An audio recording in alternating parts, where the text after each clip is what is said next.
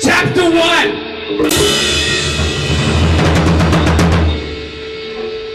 Who wants to talk about hookers, ladies and gentlemen?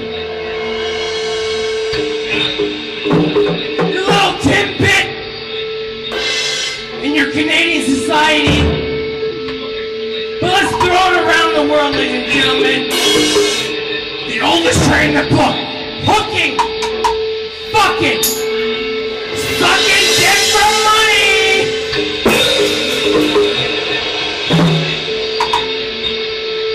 Who wants to talk about hooking?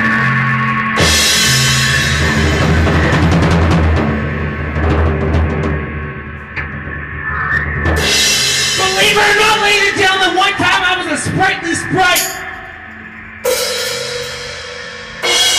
I was a sprightly sprite, ladies and gentlemen, 18 years old. All fucking gum-eyed, wide-eyed, open to the world. And all the trappings within. So old Jonathan Ramjam here, ladies and gentlemen. That's my name, by the way. And don't forget it. Old Jonathan Ramjam here. But you can call me Al. Anyways, about the hooker fucking incident, one night. Paul Simon says you come. Paul Simon said I can't fucking talk about my fucking name being Al. No, just you can't be called Al. I thought he said you could. No, he said you could, but now he's copyrighted and now you can't.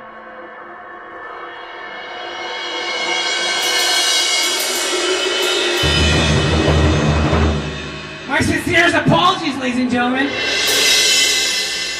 Apparently, that cunt, Paul Simon, remember your parents used to love him? Here's to you, Mrs. Robinson. And click that face and you would know. Oh! God bless you, please.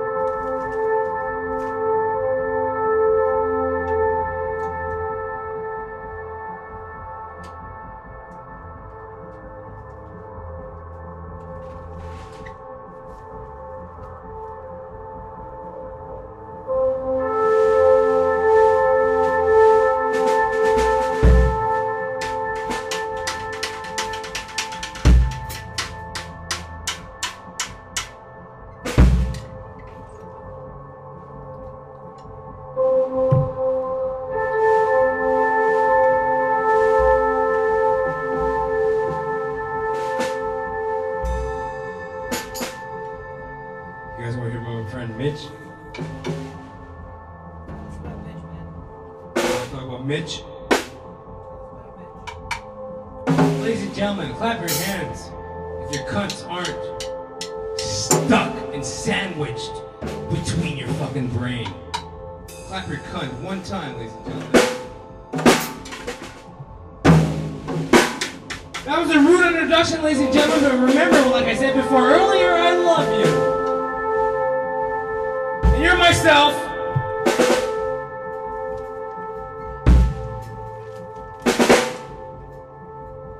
Take a trip with this. People are so fascinating that why I love them. That is why I love you, ladies and gentlemen. You're so fucking fascinating. You ladies and gentlemen, you're me! You're me. You really are, you know? We really are one, and we must commune. We must get together and have, like, dinners. dinner parties and dine, have each other over to our houses, our homes, and eat and dance. And dance to parlor music, ladies and gentlemen. You know, the music from the later years where people were, you know, real kind of people. During the later years, ladies and gentlemen, parlor music.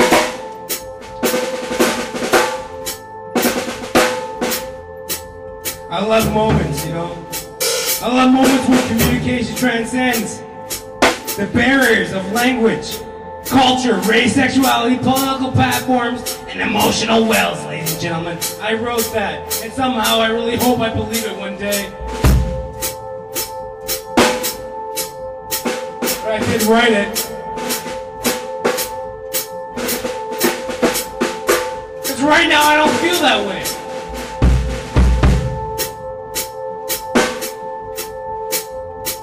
But enough about me, ladies and gentlemen.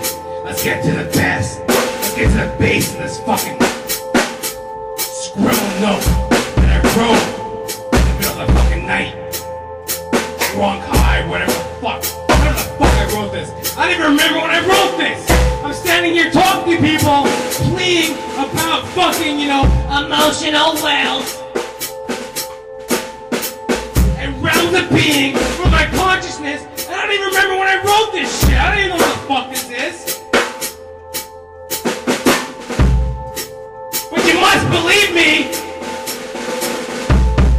And you better believe me, because I would never lie to you. I would never steer you wrong. Why would I waste my time doing shit like this if I didn't believe in it? You're asking yourself, why is he getting on his high horse? Why is he screaming about performing, blah, blah, blah, and blah, blah, blah, and da-da-da-da-da. There's so many things going on in the world right now. We need doctors and nurses. We need chefs and paramedics. We need cashiers. And dilettantes. That's what we need, ladies and gentlemen. Dilettantes. Do you know what the definition of a dilettante is, ladies and gentlemen? And they're in disrepair! That's the problem, ladies and gentlemen! They're in disrepair! Here's the definition of a dilettante. A person who claims a craft and claims an ideology or a being or a fucking speciality of something, of substance in this fucking culture! But it has no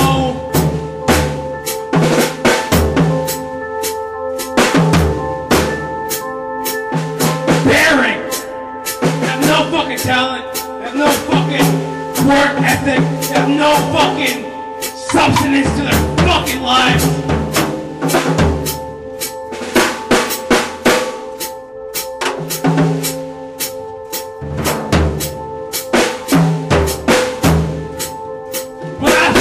Ladies and gentlemen, because I don't judge you as a dilettante. Why would I judge you as a dilettante? I'm a dilettante. You think I fucking woke up every morning with people patting me on the head, giving me a hug, and telling me that I was a very good and lawful boy? Not at all!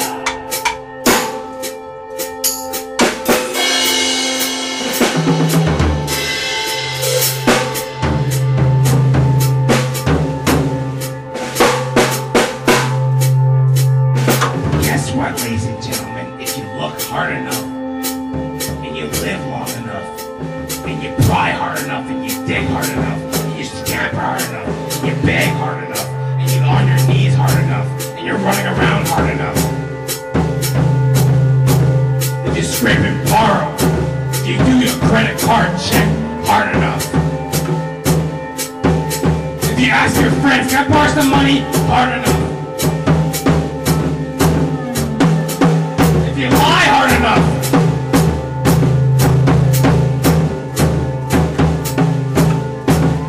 If you say I'm a serpent and I don't give a flying fuck about my humanity,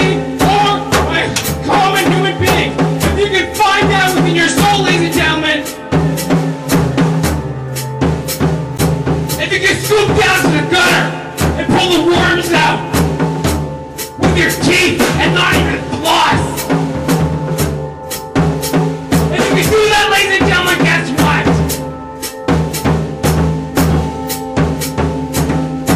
You can have a piece of the pie. You can be a big timer. You have money. You can have fucking yachts. You have cars. You have houses, cottages. You got all the pussy. Every pussy that comes to town trying to fucking get some fucking, accolades from the fucking rock stars and the musicians and the actors. You can be into that realm. Fuck talent. Fuck anything. Fuck stuffings. Give me the money. Give me the money. Give me the money, ladies and gentlemen.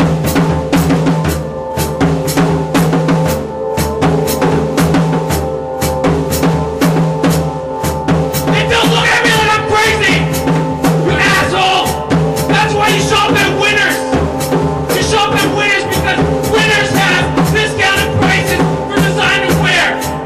So what that means is you can have designer wear for a discounted price. So what really that means is you can't afford designer wear, but you will buy it at a discounted price. And then you will snoop into the bus shelters, in the station wagons, in the grocery stores of our vast and brilliant city. And you will very well lit up. You'll strut around like a peacock that never had his balls fucked. That's what you are. You're a peacock that never had his balls sucked. Trip on that for a moment, ladies and gentlemen. Trip on that. Tell me I'm wrong. Go ahead and tell me I'm wrong.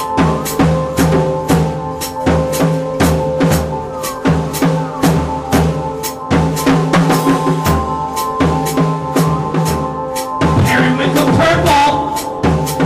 Isn't that what you wear to justify the lies in your life? You watch breakfast television. Breakfast television.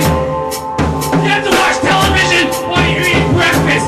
Hence, breakfast television. Moron! Too dumb to think for yourself. I have to have somebody to tell me what I should do during breakfast.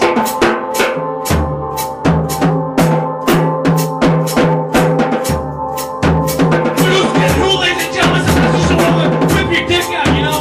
You just little bitch on breakfast television all the time. I would fuck him right there on that goddamn green back screen. Peppermill, ladies and gentlemen. That's what it is. A peppermill.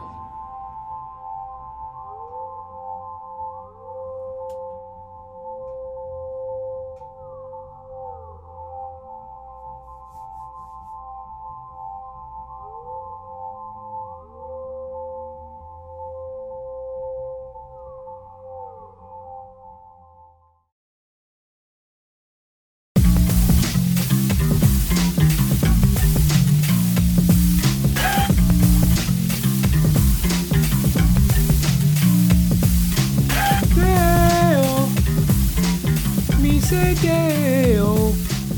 Daylight coming, me one go home. Dale. Me say day, me say day, me say day, me say Dale. Daylight coming, me one go home. Come, Mr. Tallyman, tally me banana. Daylight coming, me one go home. 6 foot, 7 foot, 8 foot bunch. It's your old chuckle buddy. Guess who? Jonathan James Ramcharan, reporting live for duty on this magnificent September 22nd in the year of our Lord 2019. Welcome and bienvenue to Jonathan Ramcharan, the podcast. 6 foot, 7 foot, 8 foot bunch. If you're new to the show, Jonathan Ramcharan, the podcast, I am an actor extraordinaire. 18 years of service, diploma in theatre arts. I'm a thespian to the bone. They used to strap me into something called a dance belt. Yep. They used to strap me into something called a dance belt. And that's basically a male thong. It's a fucking thong that goes right up your butt crack, cups your ball sack, keeps your junk in place when you're dancing around like a ballerina. They made me do jazz dancing, ballroom dancing, tap dancing, jazz dancing, ballet dancing. I fucking hated it. Hated every fucking second of it. I was in hell. But I thought it was crucial to my career as an actor. I went through so many turmoils as a young actor. 17 years old, they sold me up the river, sent me to fucking theater school. I didn't know any damn better. I just wanted to be like Denzel, Al Pacino, Robert De Niro, Morgan Freeman, you know, Betty Davis. I wanted to have Betty Davis eyes, but no. They made me dress up in a fucking dance belt, shucking and dancing. Come, Mr. Tallyman, tally me banana. Tap dancing, skipping and jiving, shucking and jiving, dancing to Charleston, you know, doing a fucking minuet. I fucking hated it. One of the big classroom assignments was we were all to do a production of Ragtime. Now, Ragtime is a famous musical. It's about early immigrants to America, New York City, you know, Statue of Liberty, you know, those immigration boats, all those Jews, Italians, Polacks, Negroes, well, I guess more so slaves, you know. We didn't really immigrate to America. We were, how do they say, contracted. If I want to be PC about it. They were contracted. But, yeah, you know, it was all about the hodgepodge of ethnicity in, you know, I guess, turn of the century, early 20th century, New York City. Ragtime, and they focused on all the music. Well, not all the music of ragtime. I can't really hum it, can't really sing it. Like, you know when you see a monkey, remember, have you ever seen a monkey in a like Looney Tunes commercial? And he's got one of those little bellhop hats on with the little elastic, and he lifts the little bellhop hat. And he fucking lifts his little hat. He's jumping up and down with a little cup, right? And he's banging the little cup on the ground. He's banging his cup on the ground, and there's a fat Italian guy. Oh, yeah, no. Some fat Italian guy, and he's like turning a crank. You know, he's turning one of those musical cranks, and the music comes out.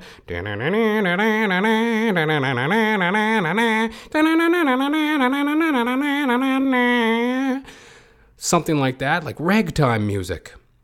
So anyways, it's this musical, like I said, about all these different ethnicities and shit.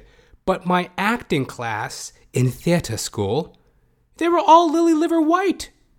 Every last white one of them. They were all white. Well, except for my black ass and this other native guy. He was a real weirdo, but that's neither here nor there. Love you, Frank, if you're listening. But, you know, it was just my black ass, Frank, and a bunch of white boys and girls. And we're doing this fucking musical Ragtime. It's like I said, it's about ragtime music. You know, oh, the black man down there in Harlem playing ragtime music. The main character's name was Coalhouse Porter. And a buddy of mine had the lead role. Great singer, great dude, but white as a fucking, you know, dental floss. You know, white as dental floss. And this guy's like, you know, playing, oh, like some fucking ragtime singer. Obviously, I couldn't do it. But, you know, in a move of, what do you call it? In some kind of artistic statement, the director decides to cast me as this character called Willie Conklin, an Irish bigot.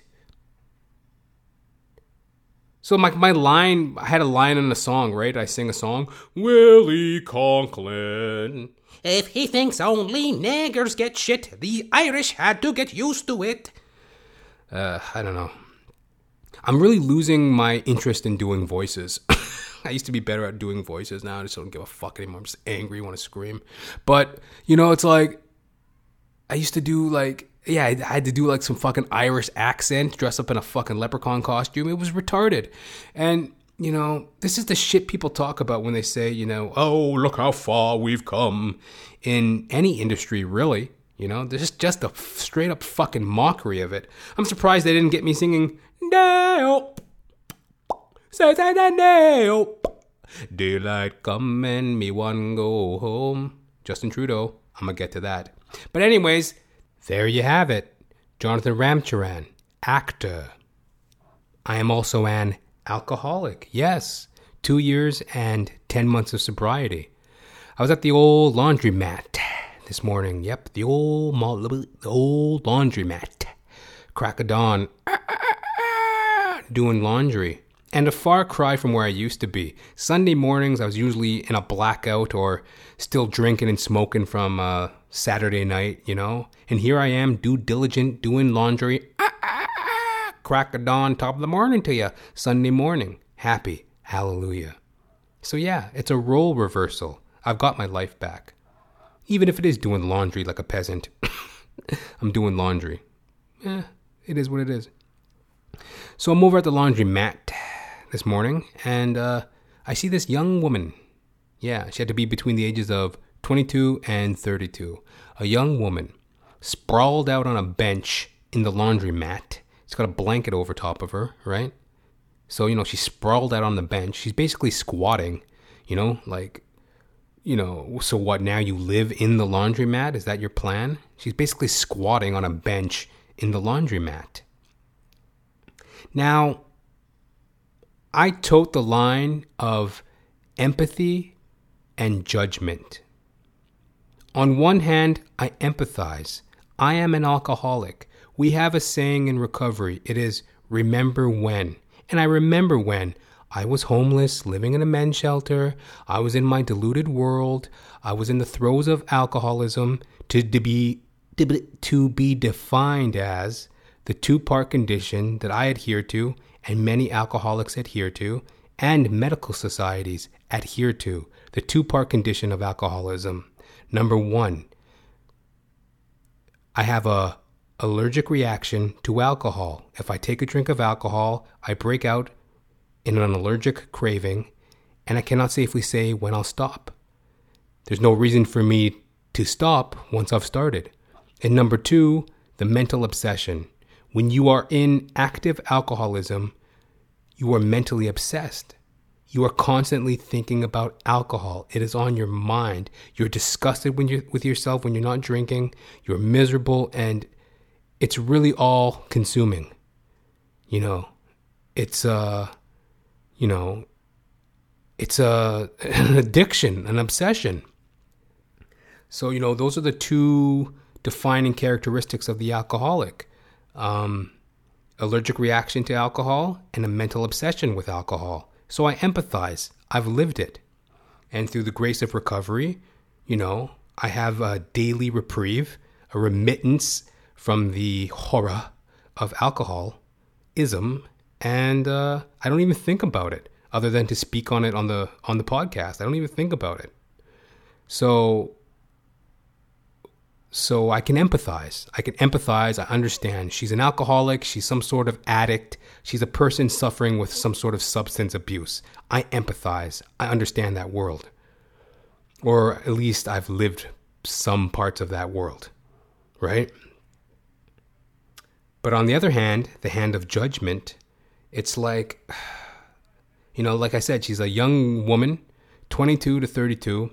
She was dressed all right. She didn't look like she's obviously some sort of street girl, but she's really kind of young at the matter, young in the situation. You can tell because she had a very smug look on her face and she sprawled out on the bench, and it was almost kind of hacky, kind of showy, as in like, oh, pay attention to me, look at me.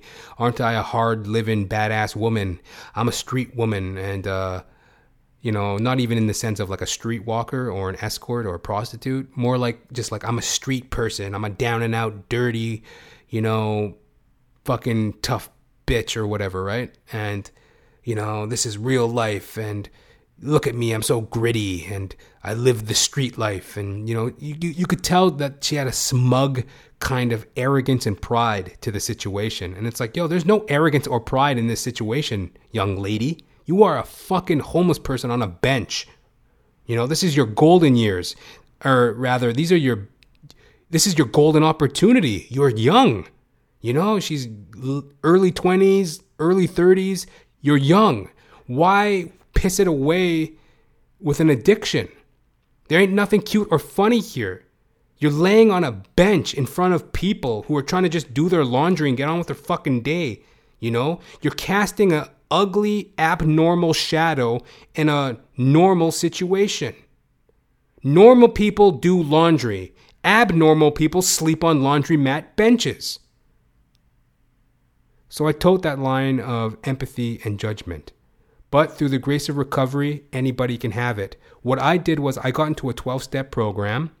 That's nothing official. These are 12-step meetings that are conducted pretty much in every city all over the world. Every city all over the world, there's some sort of 12-step recovery meeting that you can attend. And what you do is you show up. It's all very discreet.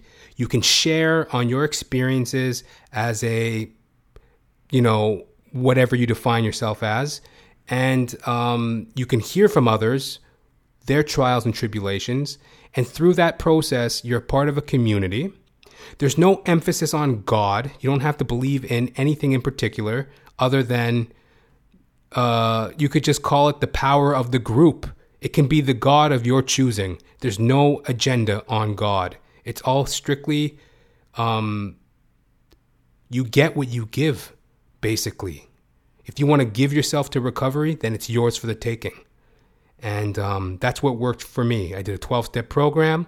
I took it day by day. And eventually I found myself in a new day. Up at the crack of dawn. At the laundry mat. Doing laundry. Hey, happy hallelujah.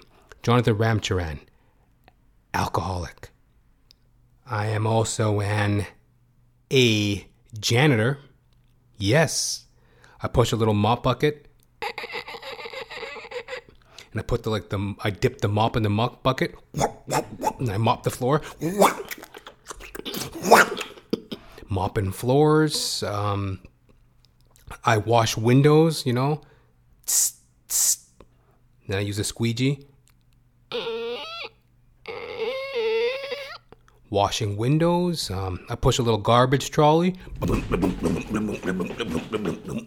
Push a garbage trolley, you know.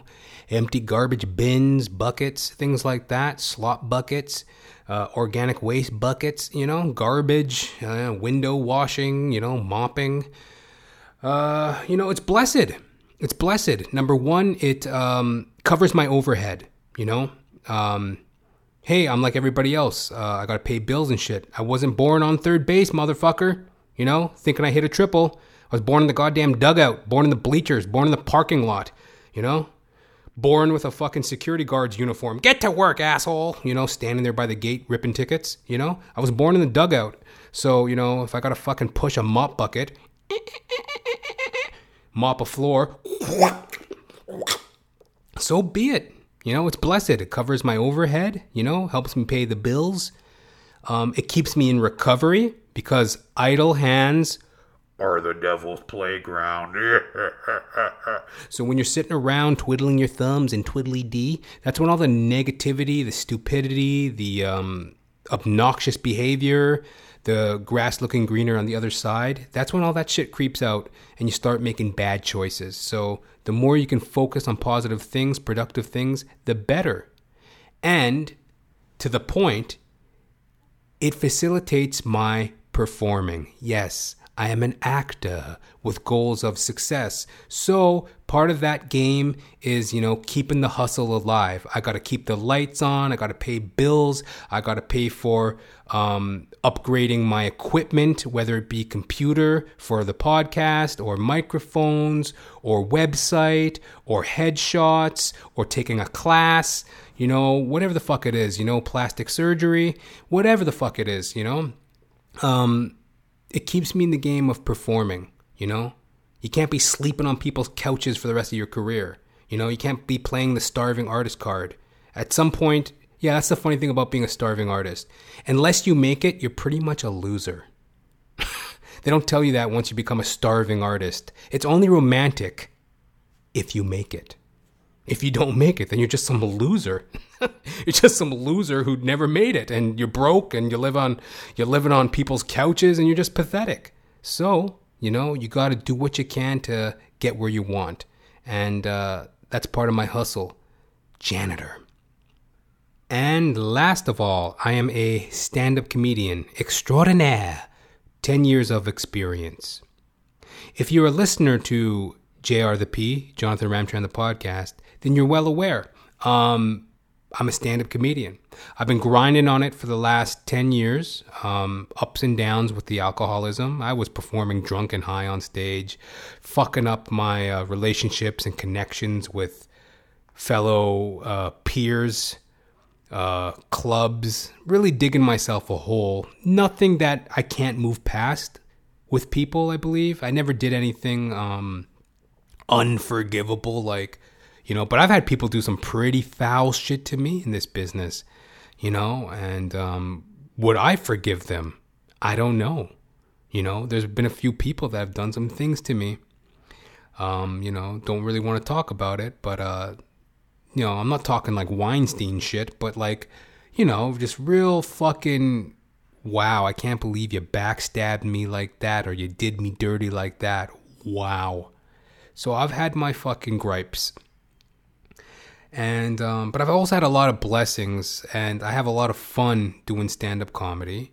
And I got to remind myself that, well, not what I got to remind myself, rather than what I learned is, sometimes things look different than what you imagined, but if you can seek an acceptance, then it will all work out. You know, if you can seek acceptance in what you're dealing with, then it can all work out. Because what I want, and what I push for doesn't always come to me. You know what I mean? I've been putting a lot of effort into shows, producing shows, getting on shows. And I was met with a real ugly reality. There's just too many too hungry. Nobody cares to really network. There's a lot of phonies, a lot of fucking fake, phony people in this industry. And basically, my best bet is to just stick to myself for now. Try to cultivate the podcast. Try to keep on point. Try to dot my T's and cross my I's. And, you know, live and let live. So that's what I'm doing. And yesterday was a beautiful day. You know, I grabbed a coffee, went for a walk in my neighborhood, plunked down on a bench and just wrote some jokes for an hour. Kept myself fresh. I got a lot of plans in the future for how I want to move, how I want to situate myself in the game. Got a lot of plans that are in motion. I'm just trying to keep on top of the writing, try to keep on top of the podcast, because this is a portal. The podcast is a portal to the audience. So I'm just trying to ride this fucking portal, write my jokes, keep positive, keep focused. And that's what I'm doing for now. Hallelujah. So those are the 4 things that define me at the moment. Jonathan Ramcharan, actor, alcoholic, janitor, stand-up comedian. So, welcome to the show. And here we are, Monday, September 23rd, in the year of our Lord, 2019. Had to take a little bit of a break, take a little bit of a break from recording yesterday. I was tired. It was the middle of the afternoon. Sunday, like I said, I did laundry. I was wiped out. I said, fuck it. Just wanted to recharge my batteries, chill out, watch Netflix, fuck around. All right? I'm a human being. But here we are, Monday, September 23rd, 2019. And I want to talk about some news articles with y'all. A couple news articles from this past weekend going into today. Check out this one. Family of multi-millionaire who died mysteriously in Ethiopia searches for answers. Isn't that horrific? So I got this article from the cbc.ca. This article is written by Shanifa Nasser. Michael Gebru's life changed in an instant when he won $10.7 million, but he remained as humble as ever, says friends. Family and friends and members of the Ethiopian community gathered at a packed church on Saturday to grieve and remember Michael Gebru, a man they say remained a generous soul concerned about his community despite going from laid-off assembly plant worker to multimillionaire. Gebru, 41 years old, died under mysterious circumstances in his home country of Ethiopia last week. Just 2 years ago, his life changed in an instant when he won the lottery, thinking at first that he'd netted about $15, only to realize he had won $10.7 million. Asked at the time what he planned to do with the money, the Scarborough resident said, "I've always said that if I won the lottery, I'd help people in need." That's exactly what he did, say those who knew him. Gebru only bought a home for himself a few weeks ago, one he would never get to live in, they say. It took him a long time to think about himself, said family member Atelikta Asafa.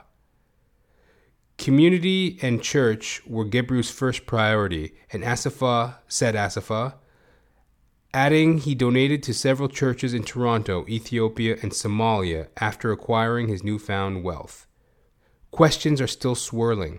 Some people would change because they have money, so they go a different way, said Asafa. He didn't change. Amid the mourning and a string of questions still swirling around Gebru's death, friends and family say they still don't know exactly what happened to him, but told CBC News they worry he was targeted for his money. The exact circumstances of his death remain under investigation. Yeah. $10 million. $10.7 million. Man goes out, helps the community, generous to those around him. But ultimately, some evil person, evil group of people. Well, it's still too early to speculate, but they suspect he was murdered for his money. And,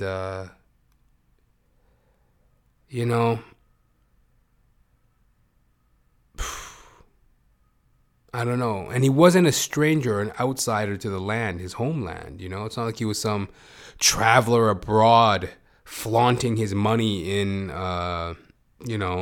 some impoverished nation, according to the article. He was in his home country around his people trying to do good. And, something terrible happened to him.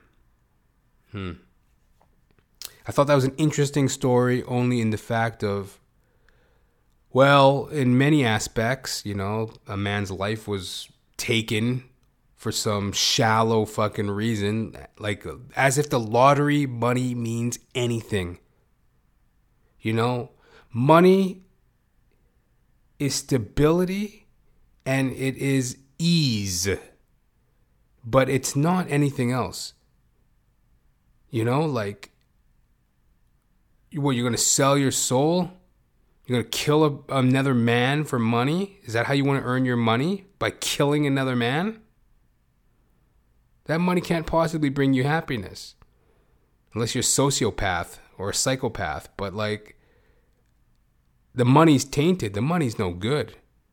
Money can't buy me happiness, but I'm happiest when I'm having a ball. And I'm having a ball, and I'm having a ball. Money can't buy you happiness, motherfucker. Don't you get it? You gotta have inward goals of family, friends, passions, hobbies, things that give you inspiration. Not just a fucking bank account, right? So I thought that was an interesting story. I thought that was interesting that, in 2019, people still go that route. Like, didn't Sherlock Holmes teach you idiots anything? Elementary, my dear Watson. You're not going to get away with it. So I hope to God they catch these fucking criminals. And I just think it's very interesting that people would still choose to murder for money. How that monkey-like, caveman-like, fucking meathead mentality of, ooga booga, I smash rock over your head. Ooga booga, I take your pebbies or your pebbles. Oogie boogie. People are just still that stupid. It's unbelievable. Anyway. What else here? Oh, here's an embarrassing one. U.S. man dies during underwater proposal, girlfriend says. This is also from this is from ctvnews.ca. ctvnews.ca. U.S. man dies during proposal underwater, girlfriend says. Christy Simos wrote this article. A couple from Louisiana had their romantic trip to Tanzania.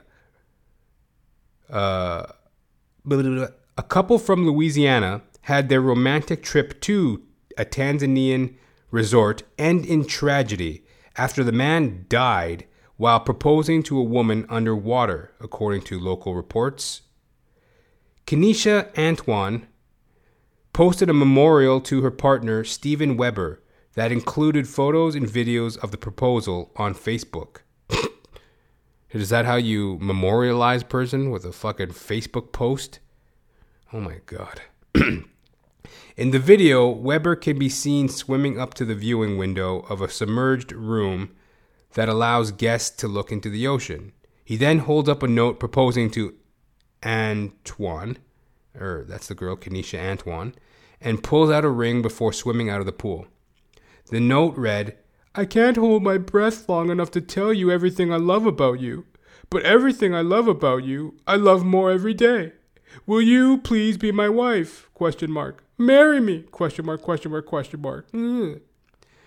Antoine wrote in her memorial post that since Weber never emerged from those depths, he never got to hear my answer. Yes, 1,000,000 times yes, I will marry you. Oh, God. It's a tragic story. We never got to embrace and celebrate the beginning of the rest of our lives together, as the best day of our lives turned into the worst, in the cruelest twist of fate imaginable, she wrote. The U.S. Department of State is quoted in local reports on Friday, confirming that a U.S. tourist had died in Tanzania, but did not offer details. Ay, ay, ay. Isn't that like the lady said, like the woman said there, we never got to embrace and celebrate the beginning of the rest of our lives together, as the best day of our lives turned into the worst in the cruelest twist of fate imaginable, she wrote. Yeah, that is a horrible twist of fate, man. Like, a part of me is like, well, maybe he just wanted an easy out. Haven't you ever been stuck in that position where, how do I get rid of this bitch? She's clinging on to you. She wants to marry you. She's introducing you to her mother, her family, her friends. She wants to shop you around at work. Oh, this is my hubby. You're like, oh, God, how do I get away from this woman?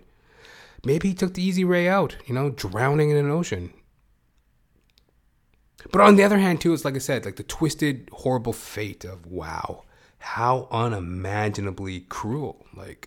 Of course I joke, but imagine that. Imagine if that, well, number one, happened to you. How fucked up that would be, to be either person in that situation. Obviously, the victim would be the worst position to be in that scenario, but just imagine that, or imagine knowing somebody that happened to.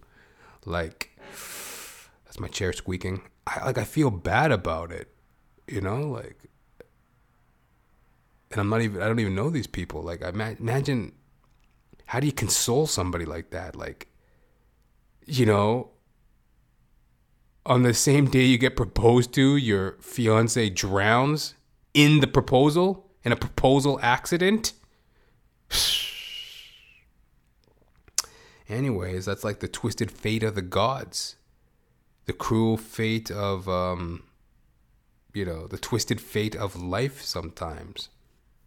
And that's really the only reason why I mention it, because, you know, the irony or the twist is so deep, where it's like, on the day you propose marriage to begin a new life, you drown during the proposal. Like,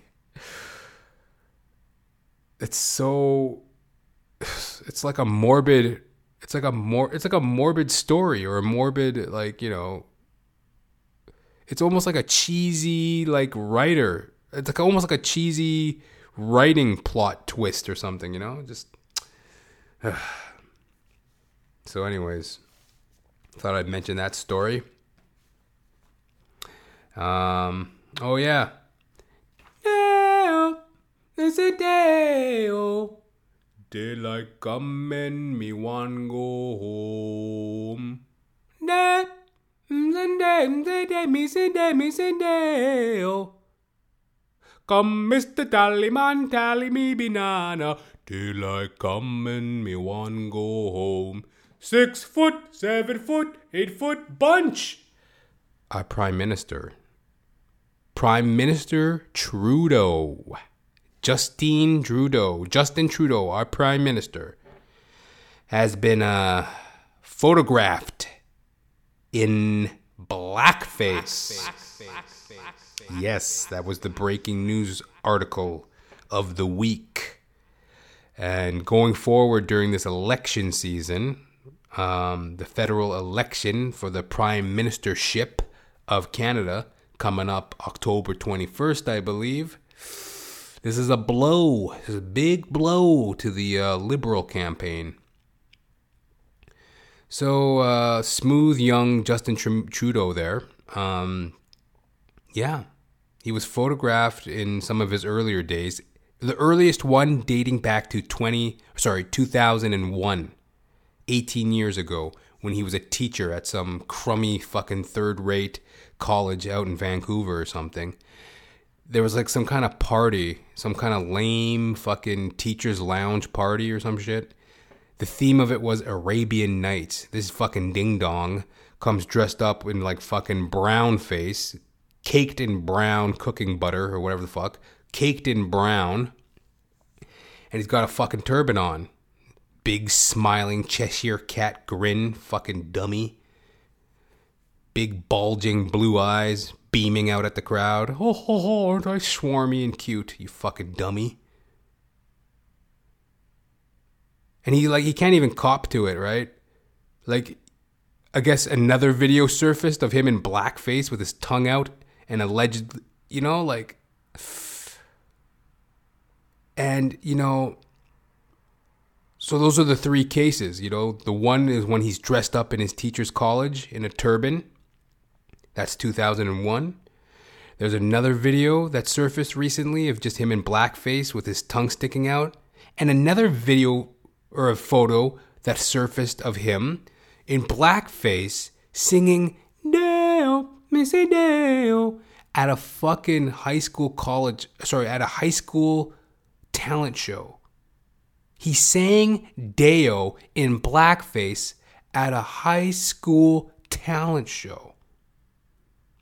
And what I want to know is, did he win?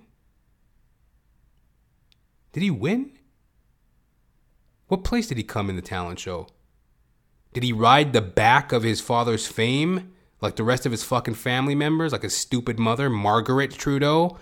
You know, out there slanging her stupid story at comedy festivals. You know, trying to get her last 15 minutes of fame off the back of Pierre Trudeau. Did he win that talent show off the back of his father's fame? Same day. Oh. Daylight coming, me want go home. Okay, and the award for first place in the high school talent show goes to... What do you know? Justin Trudeau. Yay, aren't you fucking special? Didn't you do something? Didn't you do something, Trudeau? Yay. Didn't you earn something, Trudeau? Yay. Justin. I actually laughed quite hard when I first heard about this story. It's quite funny. I mean, it's just funny to see, wow, this bureaucratic pundit, this babbling social justice warrior is just pretty much just like the rest of them. I voted for his punk ass. I liked his youth. I liked his enthusiasm. I liked the fact that he did have a legacy in Canada with his father, Pierre Trudeau. I thought he would be pretty cool. But I also did think he was a schwarmy douchebag. I did think he was a disconnected person. He seemed like somebody out of touch with the everyday person. These people that he's trying to champion. Poor little rich boy. That's what I thought of him as. Yeah, just some schwarmy fucking prime minister's son. Blue-eyed, baby-faced fuckhead. And, he pretty much proved himself right. Or he proved me right, rather. And, but it did get me thinking, man. Because, on one hand, it's like, would I ever want to be judged by the things I did as a 16-year-old child? And granted, actually, some of the things that surfaced as of late were like from 2001. So he was like in his 30s then, but I believe somewhere at like 30 or late 20s. So, but still, do you want to be judged by your former self when you've made so many strides for change? And how far back do you dig into a person's life to judge them? That raises a good question. How far back into a person's life can you dig in order to judge them? Where is the line of forgiveness and damnation? So there's definitely that question. But the flip side to that is, some people might see that as no big deal. Some people might say that or see that as, something happened in the past. It was tasteless at best. And, hopefully this man can be allowed to move on and we don't hold him to the flames too long. Yes, that's true. But imagine from the position of, let's say, myself. He dressed up in brownface, depicting the Indian culture with the turban and allegedly mocking it. And he dressed up in blackface, obviously to depict, mock, whatever, the black culture. Now I'm a black man. How am I supposed to feel looking at the leader, the prime minister of my nation, the leader of my nation, the prime minister of Canada? How am I supposed to look at that guy and be like, oh wow, he represents me. He has me and people like me, my interests in mind. I can trust in this man. He's a great example of multiculturalism and the melting pot in which we call Canadian culture. Wow. How am I supposed to look at that with any sense of credibility? I really don't know. So what is the line of forgiveness and damnation? Me work all night on a drink of rum, and daylight come and me one go home. 6 foot, 7 foot, 8 foot bunch. You black-faced bureaucrat. Throw him out there. Stick the dogs on him, I don't know what to do with him. It's not for me to decide anyway. But, hey, food for thought. What do you think? Hit me up, dear Canada. Hit me up. jr.thepodcast@gmail.com. Intergalactic international listeners, hit me up, jr.thepodcast@gmail.com. What do you think of this? What's the line of damnation and forgiveness? How should a person feel who sees that? You know? How should a person feel who is of that culture and witnesses the leader of their nation dress up and mock their culture? And that's exactly what it was. It was a mockery. I mean, it wasn't done in any flattering sense. It was a joke, a poorly timed joke, maybe a tasteless joke. You know, in a lot of regards, I actually kind of find it funny. But I find it funny from like maybe my frat brother, or maybe some bonehead going fucking trick or treating. But to see the prime minister of my country dressed up like a fucking fucking Al Jolson up there, what the fuck, right? Hit me up, jr.thepodcast@gmail.com. And before I depart from you this blessed morning, I would like to speak on the matter of God. Maybe that's how God should feel. Casual, a part of you, I like how I casually roll, well, maybe not so casual. I'm going from racist minstrel show to the loving arms of a lord. But, maybe it's not the casualist of, the most casual of transitions. But I do feel kind of casual speaking about this because I think that's how my idea of God is. It's very casual. I see God in the trees. I hear God in the sparrows. I feel God in the grass when I'm walking through. And that's how I feel of God. And, I had a little situation this week, so I thought I'd speak on it. And when I say situation, that just came out dramatic. Dun, dun, dun. No, just a cool little thing happened, and I thought I'd speak on it. So as I mentioned earlier, or maybe I didn't, I don't know. Just for Laugh Festival. Yes, the stand-up comedy, well, the comedy festival. There's sketch comedy, stand-up comedy, humorous conversations. So things like that. The Just for Laugh Festival touched down in Toronto this past weekend. Like this past Thursday, September 19th, going into September 29th. So it's this festival, worldwide, world-renowned comedy festival. And I was excited to go check out some of the acts. And I went and saw a couple shows, had a great time. I went to a show Friday night, and it was great. Really enjoyed it.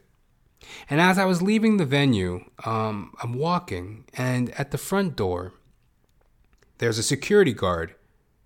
And the security guard's trying to, call to a lady to return a glass. She had taken one of the venue's glasses, apparently. So she's walking through the street with an empty glass. And he's like, "Miss, can I please have the glass back?" She mutters something inaudible, muttered some shit and waved her hand. And as she waved her hand that was holding the glass, she had spilled booze, some kind of beverage. She spilled booze or some sort of beverage all over the security guard. It got all over his arm. She spilled shit all over his arm. And he's standing there and he's flicking his arm and he's looking dejected and he's standing there holding the door for people and people are just streaming past him, and, he looked real beggarly, he looked real fucking servile, just humiliated. And, all he's trying to do is do his job. And, I felt bad for the dude, right? Because, I'm a working guy and nothing bothers me more than when people are just obnoxious. Because I've been very obnoxious in my life as an alcoholic. And going forward, I try to be as diplomatic and just to leave a good tone wherever I go. I ain't trying to cause ripples and waves. I ain't trying to be a dickhead. And I see that lady, she's acting like a complete dickhead. spilling drinks on the fucking security guard. So as I'm passing by the dude, I go, "Hey man, that sucked. Have a good night, bro." And he goes, "Yeah, man, thanks." And like, you could tell he kind of appreciated the acknowledgement of, oh, somebody treated you poorly when you're just working, right? Like, he got treated poorly. He looked kind of dumb. Like, it's kind of embarrassing. Somebody spill water on you or whatever, booze. Spill some shit on you while you're working. And I'm like, "Hey, man, that sucked. Have a good night." And he's like, "Thanks, man." And I could tell he kind of appreciated it. But as I walk on, I get to thinking, I'm like, oh my God, like, the way I said it, the volume in which I said it, and kind of the narrow hallway of the exit, the narrow exit and the volume in which I said it, it almost sounded as if I was saying, the show sucked. Like, that sucked, as if I was talking about the show. And I was like, no, no, right? And then I really started to worry. Like, oh my God, like, do these people think that, I'm like, because it was a great show. Everybody had a great time. The comic was very funny. And everybody had a good time. And I don't want to cast a negative shadow on people or, throw out negative energy. And it's like, oh no, I hope nobody mistook me for like just exclaiming aloud, "That sucked," and storming out of the venue. Like, you know what I mean? The show was already over at this point. People were leaving. But still, everybody's on a high. Everybody's elated. Everybody's feeling that buzz of, yeah, we just laughed our asses off. We had a good time. Why would I want to throw a fucking wrench in the gears, right? And as I was walking down the street, I just, I got this flashback, like I said, as an alcoholic, as I mentioned earlier, just all the obnoxious stupidities, things I've done. I remember one time I was at a concert and I was just screaming, "You suck! You suck!" And, it was a fairly small music hall and they could totally hear me. Everybody could hear me. And I'm just screaming at the band, "You suck!" I'm just fucking off my tits drunk. And I remember this girl was like, "Stop it! Stop it! Why are you doing that? Stop it!" And I'm having this flashback of like, oh fuck, I feel like I've reverted, like I've returned to a former self, And that also borders on the line of forgiveness, right? Forgiveness and damnation. And granted, mine wasn't as public and as far-reaching as dressing up in blackface. "Oh, massa, I'd like to address the Prime Minister Trudeau. I is Prime Minister Trudeau, and I would like to address the Canadian people. Oh, I sure is sorry I was in blackface. I'm sure is sorry, boss. I hope you vote for me this election season, boss. Oh, Canada." So obviously, like, mine wasn't as far-reaching and as, the forgiveness I seek is mainly for myself, I guess. Like, I'm not seeking the forgiveness of the Canadian people. But it's like, I carry this guilt of, like, my former self when I would get drunk and ramble on and yell and act obnoxious. And it just came over me in a wave of, oh, fuck. Like, this is how you used to be, just a fucking bonehead. And I was just like, ugh. And I was feeling it hard, man. And it was really sticking with me. And I'm just like, fuck. Like, I really hope that's not how I was, I hope I wasn't misunderstood. I'm just this person I'm just a soul whose intentions are good. Oh Lord, please don't make me be misunderstood. I was like, don't make me be misunderstood. And, it was really fucking grating on me, really wearing on me. I mean, it did. It really bothered me. I was walking home that day and just was a funk was on me, right? But, the more and more I thought about it, I thought, and I said, you know what, man? Sometimes you got to let go and forgive yourself of the guilt. That's not who I am today. Those weren't my intentions. If that's what somebody fucking interpreted, I can't take control of that. And I do know I reached, and I do know I touched the security guy. He was touched by my actions. You could tell. It's like, I let him go of the embarrassment. You could see in his face he felt kind of embarrassed and flustered, and I quickly, and in my saying to him, "Hey man, that sucked. Have a good night," I kind of gave him some freedom. I broke the spell of, "Hey, look, you look like an idiot," or, it's like, "Hey man, we saw what happened. It was embarrassing. Fuck that idiot. Have a good night, bro." And you could tell he appreciated it, right? So there was some good that came from it. And I'm overthinking things, but that's how I feel sometimes, right? I feel real haunted by my past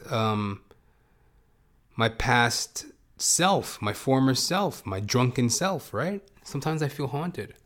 And, the guilt was coming on hard. And as I'm walking home, plodding home, and, I'm just thinking, what the fuck? And I'm walking. And I turn a corner, down this street, and I make a very sharp veer across the street.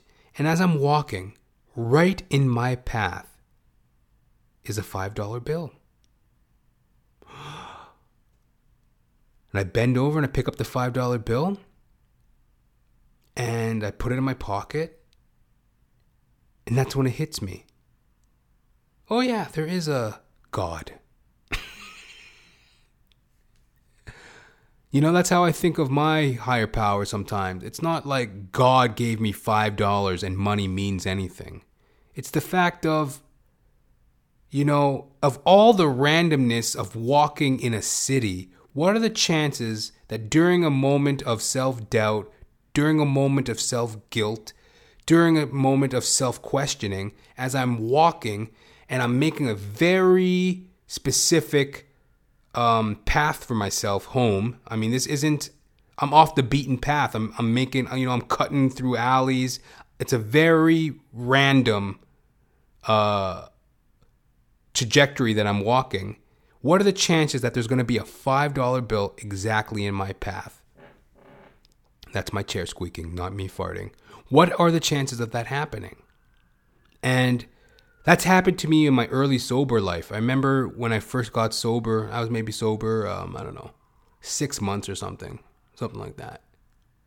Yeah, it was like around 6 months of sobriety I was at.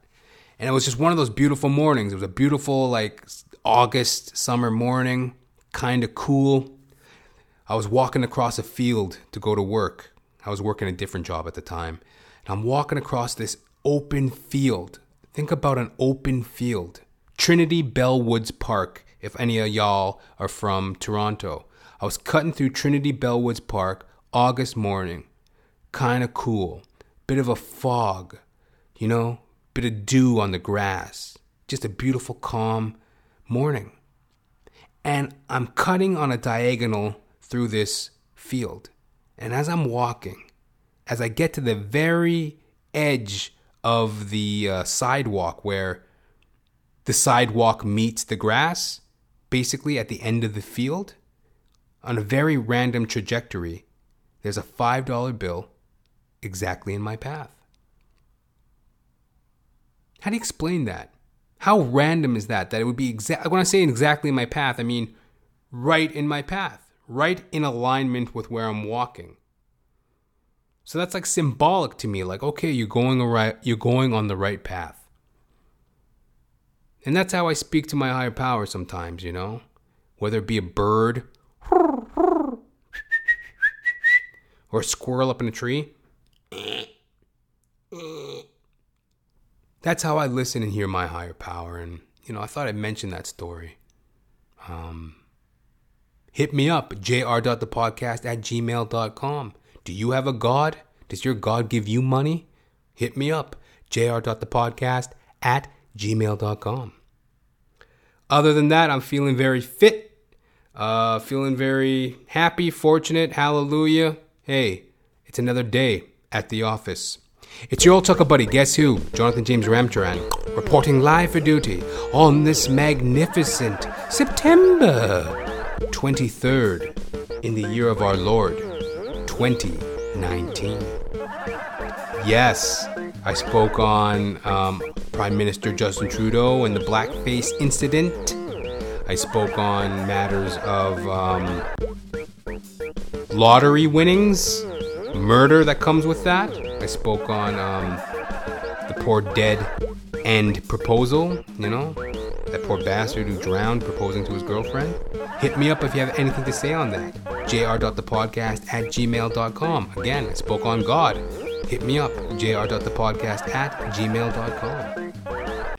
I'm on, what am I on? I'm on YouTube. Check me out on YouTube. I'm on iTunes. Check me out on iTunes. I'm on Spotify. Check me out on Spotify. Hit up my website, jonathan-ramcharan.com.